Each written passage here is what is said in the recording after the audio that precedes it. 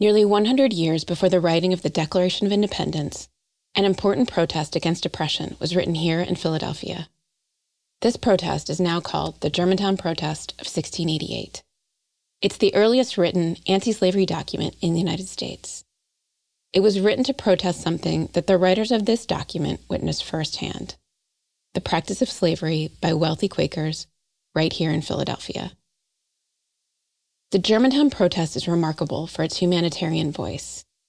The writers were mostly working-class Quaker linen weavers, and they were able to see enslaved people as fellow human beings who were unfairly treated because of the color of their skin.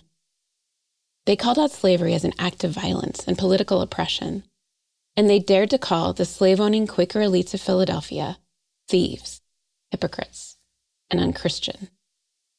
The writers of the Germantown protest were also lifelong religious radicals, anti-establishment troublemakers. When their protest was ignored by the Quaker leadership because it was too controversial, some of the writers of the Germantown protest refused to sit down and shut up. Here's what happened next.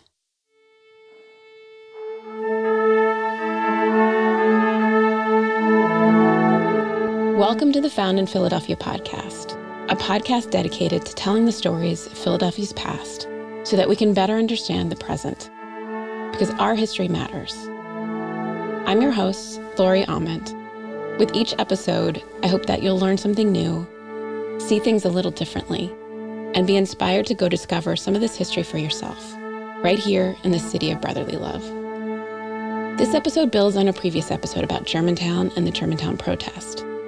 So if you haven't listened to it yet, I highly recommend you listen to them in order and get all the background for this episode, which I'm calling The Aftermath. Let's go back to the 1690s in Philadelphia. Philadelphia has become the dominant commercial port in the region, and the city is expanding in a long line up and down along the busy docks of the Delaware riverfront. An immigrant from England, William Bradford, has opened up a printing press and a bookshop in the city. This is a sure sign that Philadelphia is becoming more cultured, a place where information is exchanged. Bradford invests in the construction of the first paper mill to be built in the colonies. It's a way to make sure he has a steady supply of paper for his printing business. This paper mill is run by another recent immigrant, William Rittenhouse, who learned to make paper in an area of Europe that's now the Netherlands. Rittenhouse locates his paper mill on a tributary of the Wissahickon Creek, down the hill from his fellow Dutch and German immigrants in Germantown. You can still visit that area today. It's called Rittenhouse Town, and William Rittenhouse's home still stands there. This location near Germantown made a lot of sense because Rittenhouse's paper was made by processing rags. And Germantown, even at this early date, was already the center of linen and wool weaving in the colony. So the scraps from Germantown's early cloth business fed Rittenhouse's paper mill. And Rittenhouse's paper mill, in turn, provided paper for Bradford's printing press. And pretty soon, the words of these Germantown linen weavers would be feeding that printing press as well.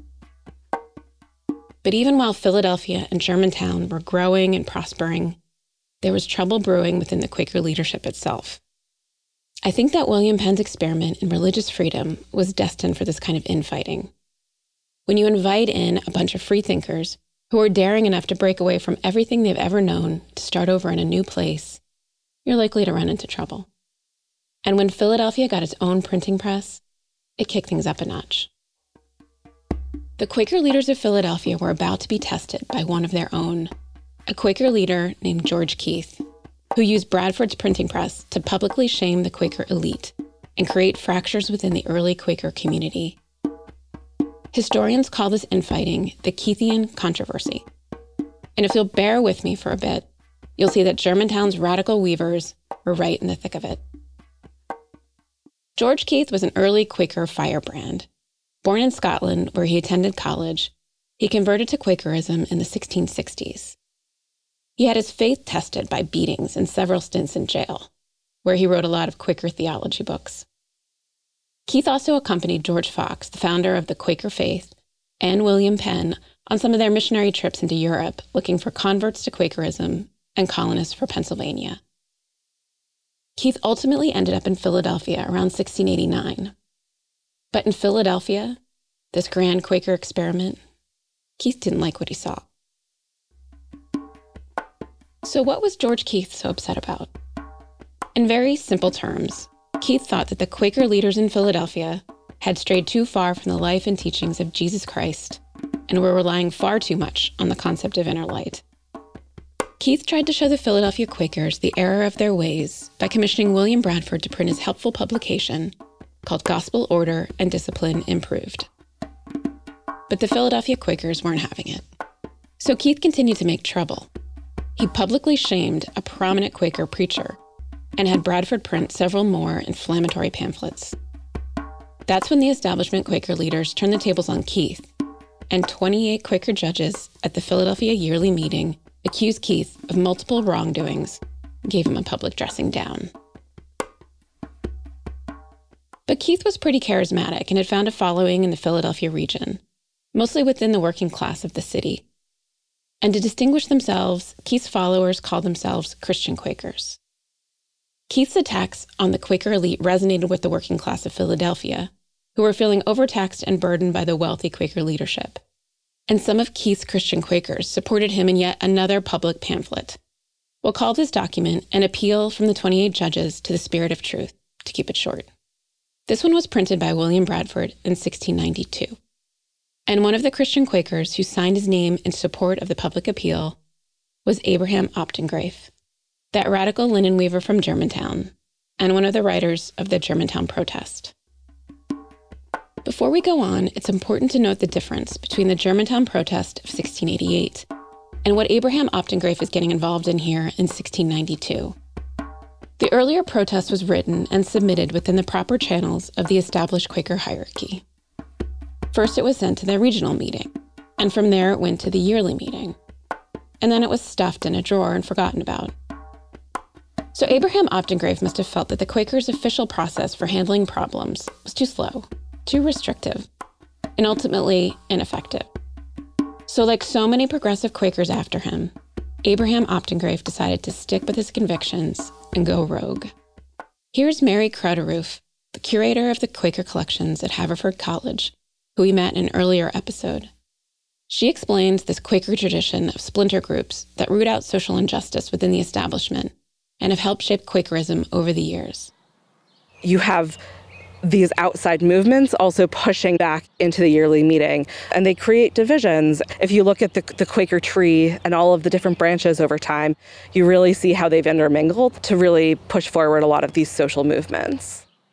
So when Abraham Optengrafe signed on to this public pamphlet in support of George Keith, he did so in order to take on the Quaker leadership and to shift public opinion from outside the organization's hierarchy. He literally took the fight from the meeting house to the street. Keith's followers stuck the printed pamphlets to posts around the city and handed them out in taverns. This was the 17th century version of going viral. And to the Philadelphia Quaker leadership, it felt like they were losing control. The city was littered with the defiant words of Keith and his Christian Quaker followers, and they were forming separate Quaker meetings outside of the establishment. So the Quaker leaders had George Keith jailed and planned to discredit him in a spectacular public trial. However, things didn't go quite as planned. First of all, Keith was pretty used to being thrown in jail, and he treated the trial like a pulpit where he could preach his ideas. And then the jury ultimately found that Keith's actions were reprehensible, sure, but not in fact illegal. This upset the Quaker justices overseeing Keith's jury trial, so they threw out the jury's verdict and fined Keith £5 for defamation, which he never paid. And then the printer, William Bradford, he was also jailed, and his printing press was seized. And in an early case about freedom of the press in this country, Bradford argued that he just printed the pamphlets. He didn't write them. The jury again failed to find that Bradford had done anything illegal. This enraged the Quaker justices, who threatened to confine the jury until they came back with the proper verdict, which they refused to do. This trial was the last straw for Bradford. He resented the Quaker establishment's censorship, and he left Philadelphia for New York soon after. Though Bradford continued to print pamphlets for Keith from New York, using paper from Rittenhouse's mill in Germantown. And Abraham Optengrafe, rather than being scared off by all the trouble caused by these pamphlets, he saw the printing press as an effective way to continue his fight against slavery. So this was the climate in Philadelphia in 1693. Quakers in the city were divided between the Orthodox establishment Quakers, who were predominantly the wealthy elite, and many of them slaveholders. In opposition were the Christian Quakers, the followers of George Keith, including our radical linen weaver from Germantown, Abraham Optengrave. Like him, the Christian Quakers were mostly working class, and they resented the Quaker leadership, enough to set up their own Quaker meetings and to sign their names to inflammatory pamphlets published by a sympathetic printer. And this fight had just gone very public, with a series of contentious jury trials. Into this highly charged atmosphere came the first printed anti-slavery document in the United States. For short, we'll call this the Exhortation of 1693. Rather than being intimidated by the Quaker elite, the Christian Quakers saw all this infighting as an opportunity to take their leaders to task for their hypocritical dealings with slavery. Quaker leaders weren't going to be able to shove this protest into some dusty drawer. This time, the anti-slavery protest was going to be printed and plastered all over town. So here's the Exhortation of 1693, hot off Bradford's printing press. Just like the Germantown protest, the Exhortation builds its anti-slavery arguments on the foundations of the Golden Rule. To do unto others what we have others do to us. Therefore, as we and our children would not be kept in perpetual bondage and slavery against our consent, neither should we keep them in perpetual bondage and slavery against their consent, it being such intolerable punishment to their bodies and minds, that none but notorious criminal offenders deserve the same. But these have done us no harm. Therefore, how inhumane is it in us so grievously to oppress them and their children from one generation to another. And the Exhortation is quite clear on what the writers think of slavery, adding details of its cruelty. To buy souls and bodies of men for money, to enslave them and their posterity to the end of the world, we judge as a great hindrance to the spreading of the gospel and as occasion of much war, violence, cruelty and oppression, and theft and robbery of the highest nature. And many that buy them do exceedingly afflict them and oppress them, not only by continual hard labor, but by cruel whippings and other cruel punishments, and by short allowance of food. The Exhortation emphasizes that the writers believe that Jesus Christ died for all of mankind, regardless of their skin color. Negroes, blacks, and tawnies are a real part of mankind, for who Christ has shed his precious blood, and are capable of salvation as well as white men. The Exhortation urges Quakers to bring enslaved people into liberty, both inward and outward. They reject the pervasive argument among the Quakers of the day that you can enlighten enslaved people's souls with religion while keeping their bodies in bondage. The Exhortation makes one exception. Quakers can purchase slaves if it's with the intention of giving them their freedom and treating them like indentured servants, teaching them to read, giving them a Christian education, and releasing them after a reasonable time of service. The Exhortation is clear that those who have escaped slavery should be protected within the community and not returned to bondage. Those which are at liberty and freed from their bondage should not by us be delivered into bondage again. Neither by us should they be oppressed, but being escaped from his master, should have the liberty to dwell amongst us, which it liketh him best. This is an important part. Even within the history of white anti-slavery activism, very few believed that freed blacks should have liberty to dwell amongst us. Most whites believed that freed blacks should be removed, either to separate settlements or sent back to Africa. But the writers of the Exhortation basically state that freed people could choose to live where they liked. And lastly, the Exhortation is quite clear about why men keep slaves, because it makes them rich, but at the peril of their souls. Because slaves and souls of men are some merchandise of Babylon, by which the merchants of the earth are made rich, by those riches which they have heaped together through the cruel oppression of these miserable creatures, will be a means to draw God's judgment upon them. This is a real blow at the Quaker elite as moral and religious leaders. It compares them to the greediest, most power-hungry merchants of the Bible. These were fighting words. As the leader of the Christian Quakers, George Keith is often cited as the author of the Exhortation of 1693.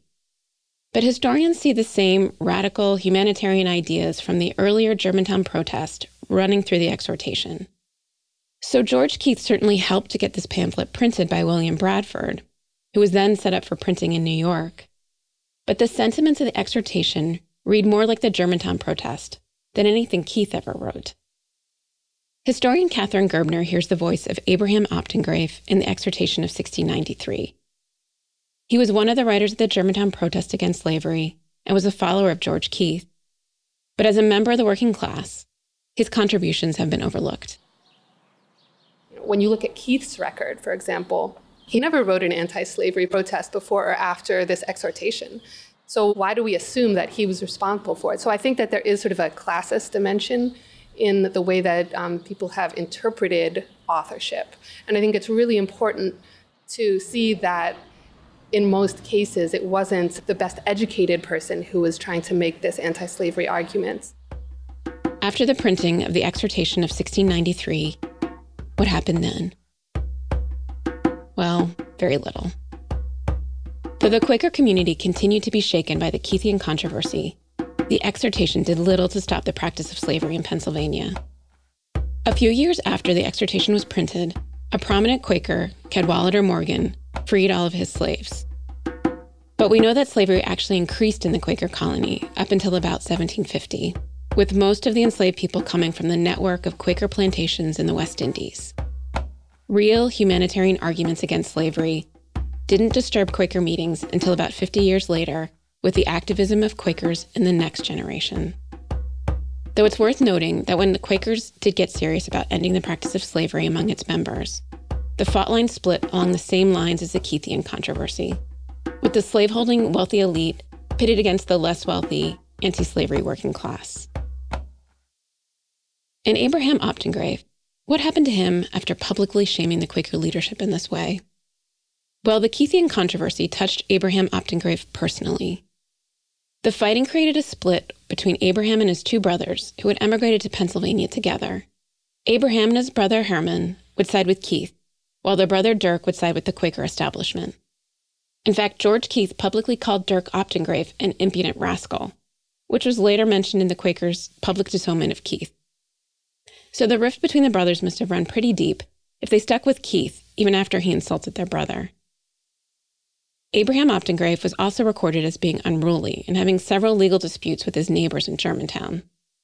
And eventually he moved away, disillusioned with Quakerism, and ultimately he returned to his original Mennonite roots. Our Quaker historian, Katharine Gerbner, sees Abraham Optengrave as one of the unsung heroes of the anti-slavery movement in the United States. He suffered for his principles, but he stood by them, and he's the one that we should hold up and remember for what he recognized and what he put on the line to make these anti-slavery arguments. While Abraham Optengrave has not perhaps been given credit for his contributions to early anti-slavery documents, there's enough information on him in the archives for us to build a sense of who he was as an individual, so that we can now go back and hear echoes of his voice. But it's difficult to find a voice for the enslaved Africans in Philadelphia during this early period. Who were these people being treated as property in early colonial Pennsylvania? And what was life like for them? Well, before we get to that, let's talk about slavery up north. We need to be careful not to tell ourselves any fairy tales that enslaved people in the North were treated better than those in the South, that up north we somehow practiced slavery light. Right here in Philadelphia, human beings were sold at auction, separated from their families, and treated like property with no official acknowledgement that they had any rights. In many ways, slavery in the North was more isolating. There were fewer enslaved people, and they slept in the cramped attics, basements, hallways, kitchens of their owners. There was even less chance that you might remain near your family or live with your children. Most of the enslaved people in Philadelphia were hired out, forced to do the most backbreaking labor that ran colonial households, moved goods from ships, cleared land for farms, and built roads. Even though we have no written protests by these enslaved people, it's important to know that they were here, in Philadelphia from the very beginning. They suffered the indignities and cruelty of slavery while also helping to build the wealth of Philadelphia and its surrounding farmland. And some recent research is helping us understand who they were and what they experienced. So who were these enslaved people forced to come to early colonial Philadelphia? Research indicates that most of these early enslaved Africans in Philadelphia came from Quaker plantations in Barbados, where many of Philadelphia's Quaker elite had business interests or property themselves. And the majority of the enslaved people who came to Barbados were originally from West Africa, from the area that is now Ghana, Togo, Benin, and Nigeria. So rather than representing a broad mix of African heritage, the majority of the enslaved people of Barbados, who would later be sent to Philadelphia, came from a relatively small area of West Africa. And what was life like for these people? Enslaved people were used to warmer weather and suffered cruelly in the Philadelphia winters, becoming very sick and even dying in the cold weather, according to early records. The remains of enslaved people from this early colonial period in the African American burial ground in New York City have been studied at Howard University. Their bones tell a story of a life of severe physical stress and unsanitary living conditions, and we can infer that life would have been similar for them in colonial Philadelphia. The skeletons of enslaved people in New York show evidence of injuries that were similar to those seen in the remains of enslaved people from the South. The research team found signs of disease, malnutrition, beatings, and evidence of a life of hard labor. And these signs of physical stress were found even in the remains of the very young. However, the remains of enslaved people don't tell the whole story. These people were more than just bones. And the historical record shows that they lived lives of constant resistance and ingenuity in the face of the violence and injustices of slavery. Though there are no records of enslaved people's writing from this period, their feelings on being enslaved were spoken loudly through their deeds. Philadelphia in this early period had fewer enslaved people scattered in smaller groups. There weren't the same opportunities for large groups of enslaved people to rise up in violent protest as they did throughout the plantation economy of the Caribbean.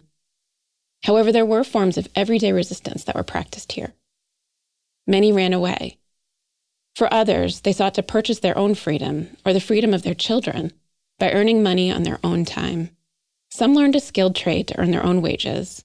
Others bartered and traded for food and goods throughout their own underground economy. And enslaved people made heroic efforts to maintain their family ties and culture despite everything. These early enslaved people in Philadelphia would have been from a relatively small area on the west coast of Africa. They would have been survivors of kidnapping and the horrors of the Atlantic Passage on slave ships. They would have come through the enslaved community that formed on the plantations of Barbados. This shared experience and similar background must have allowed them to retain some sense of their ethnic and cultural identity, despite this traumatic displacement. Historical records show how enslaved people that shared similar languages and cultural affinities formed widespread groups known as nations in the New World, with their own social hierarchies and practices. In many ways, enslaved people relied on this shared experience to forge new identities within the confines of slavery. And while enslaved people were seen as an indispensable part of the workforce of early colonial Philadelphia, their presence here was also seen as a threat. And we know this because it was encoded in the official racist laws of the colony. As the number of enslaved people in Pennsylvania grew, starting in 1700, the Quaker colony instituted a series of laws and even a separate court system that institutionalized racism and unequal treatment for Black people. Pennsylvania's so-called Black Code was written to control the movements of Black people, both free and enslaved within the colony. Black people couldn't gather in groups larger than 4. They couldn't be tried by a jury of their peers. The Black Code outlined harsher punishments required for Blacks than whites, even when they were found guilty of the same crime. If you, like me, were blissfully unaware that Pennsylvania had a Black Code, you may be feeling a little queasy.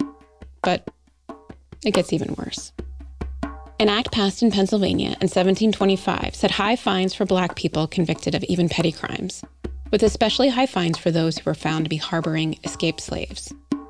And if those high fines couldn't be paid, Black people could be sold into servitude, even if they were free. And the children of free Blacks in Pennsylvania were bound in service to the local justice of the peace until the age of 24 for boys and 21 for girls. And this is just a very few of the injustices of the Black Code. If you were Black in the colony of Pennsylvania, regardless of your status, the deck was stacked against you. But free Blacks and enslaved people continuously found loopholes and ways to defy the colony's laws, which was then followed by a new crackdown from the government. In Pennsylvania, the Black Code laws expanded to forbid Blacks participating in horse racing, shooting matches, then banned hunting on Sundays, then added penalties for being out at night. Wherever enslaved people found new ways to resist, the government encoded stricter and stricter laws to keep them under control. And yet the resistance continued. In whatever way they could, enslaved people found a way to maintain their human dignity and sense of independence. As one historian wrote, they resisted slavery by being themselves. So I want to bring us back to Germantown today. The neighborhood in the northwest of Philadelphia faces many challenges, but has the strength of its diverse community, which we discussed in the previous episode. I see threads of Germantown's history in the progressive, anti-racist activism of the community, and the resiliency and advocacy of its Black citizens. It's not a colorblind dreamland, but here there is a feeling of mutual respect between people from different backgrounds, and an understanding that we're stronger if we work together. Germantown residents want improvements for the broader community as a whole. Good schools, a place to develop workforce skills, a spur for greater diversity of businesses, and improved security for the neighborhood. But they feel overlooked by the city and feel prey to developers who seem to want to remake the neighborhood for wealthier residents with different priorities. I mentioned the closing of Germantown's public high school in the previous episode. This has left a huge hole in the community and has supercharged the tension surrounding all kinds of changes in the neighborhood. A master plan for the use of the huge Germantown High School site was released in June of 2019. It showed a mix of apartments, shared workspaces, and space for a new school. But residents wanted to make sure that the former high school would be accessible to the full spectrum of Germantown's population, to give back to everyone. At meetings, residents raised concerns that the project didn't provide enough affordable housing units, and they meant affordable according to Germantown residents. Throughout the summer, neighbors have worked on a community benefits agreement to take to the developer. These agreements give neighborhoods some control over development, while developers get the residents' approval for the project, which can help streamline city approvals for rezoning. But after learning that the developer paid only $100,000 for the Germantown High School site, residents have a lot of demands. At the time of recording this podcast, the final community benefits agreement was still in the works. In the meanwhile, the community's fears continue to be fueled by the construction of new high-end townhouses by other developers throughout the neighborhood, houses that the current residents couldn't possibly afford. So we'll all have to wait to find out what finally happens at the Germantown High School site. But I can tell you that the community is pulling together, despite a confusing city approval process that seems designed to cause division. For example, rezoning requires input only from neighbors that live within 200 feet of the impacted property. But many Germantown High School graduates have a deep personal investment in what happens to that building. And the redevelopment of this huge site right in the center of Germantown will likely have major impacts on the entire neighborhood.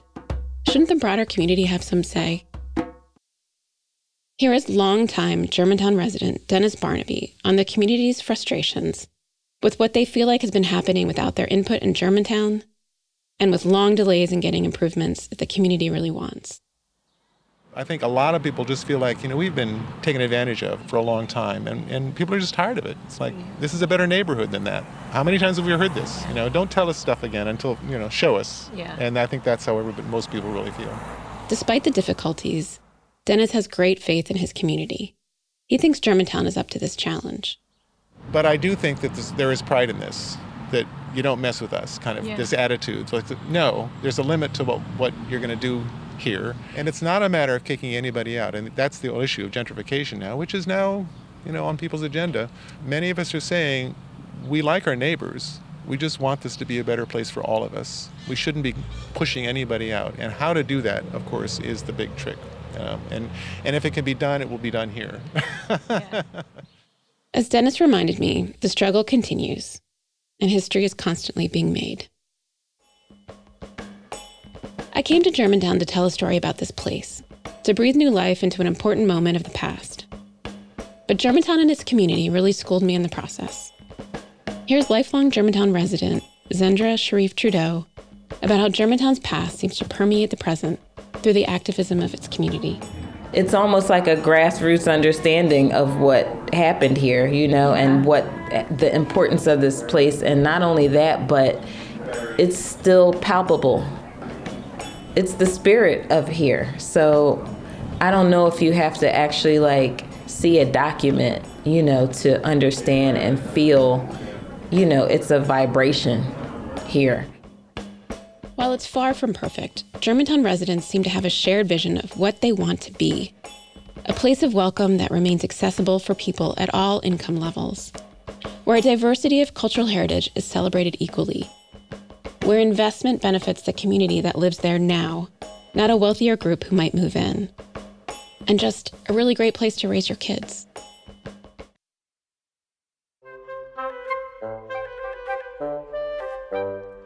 Thank you for listening to the Found in Philadelphia podcast. This podcast was made possible in part through a grant from the Athenaeum of Philadelphia. I'd like to thank all of the amazingly generous people whose voices you heard on this episode. Dennis Barnaby, Catherine Gerbner, Mary Crowderoof, Zendra Sharif Trudeau, and Stefan Kaufer.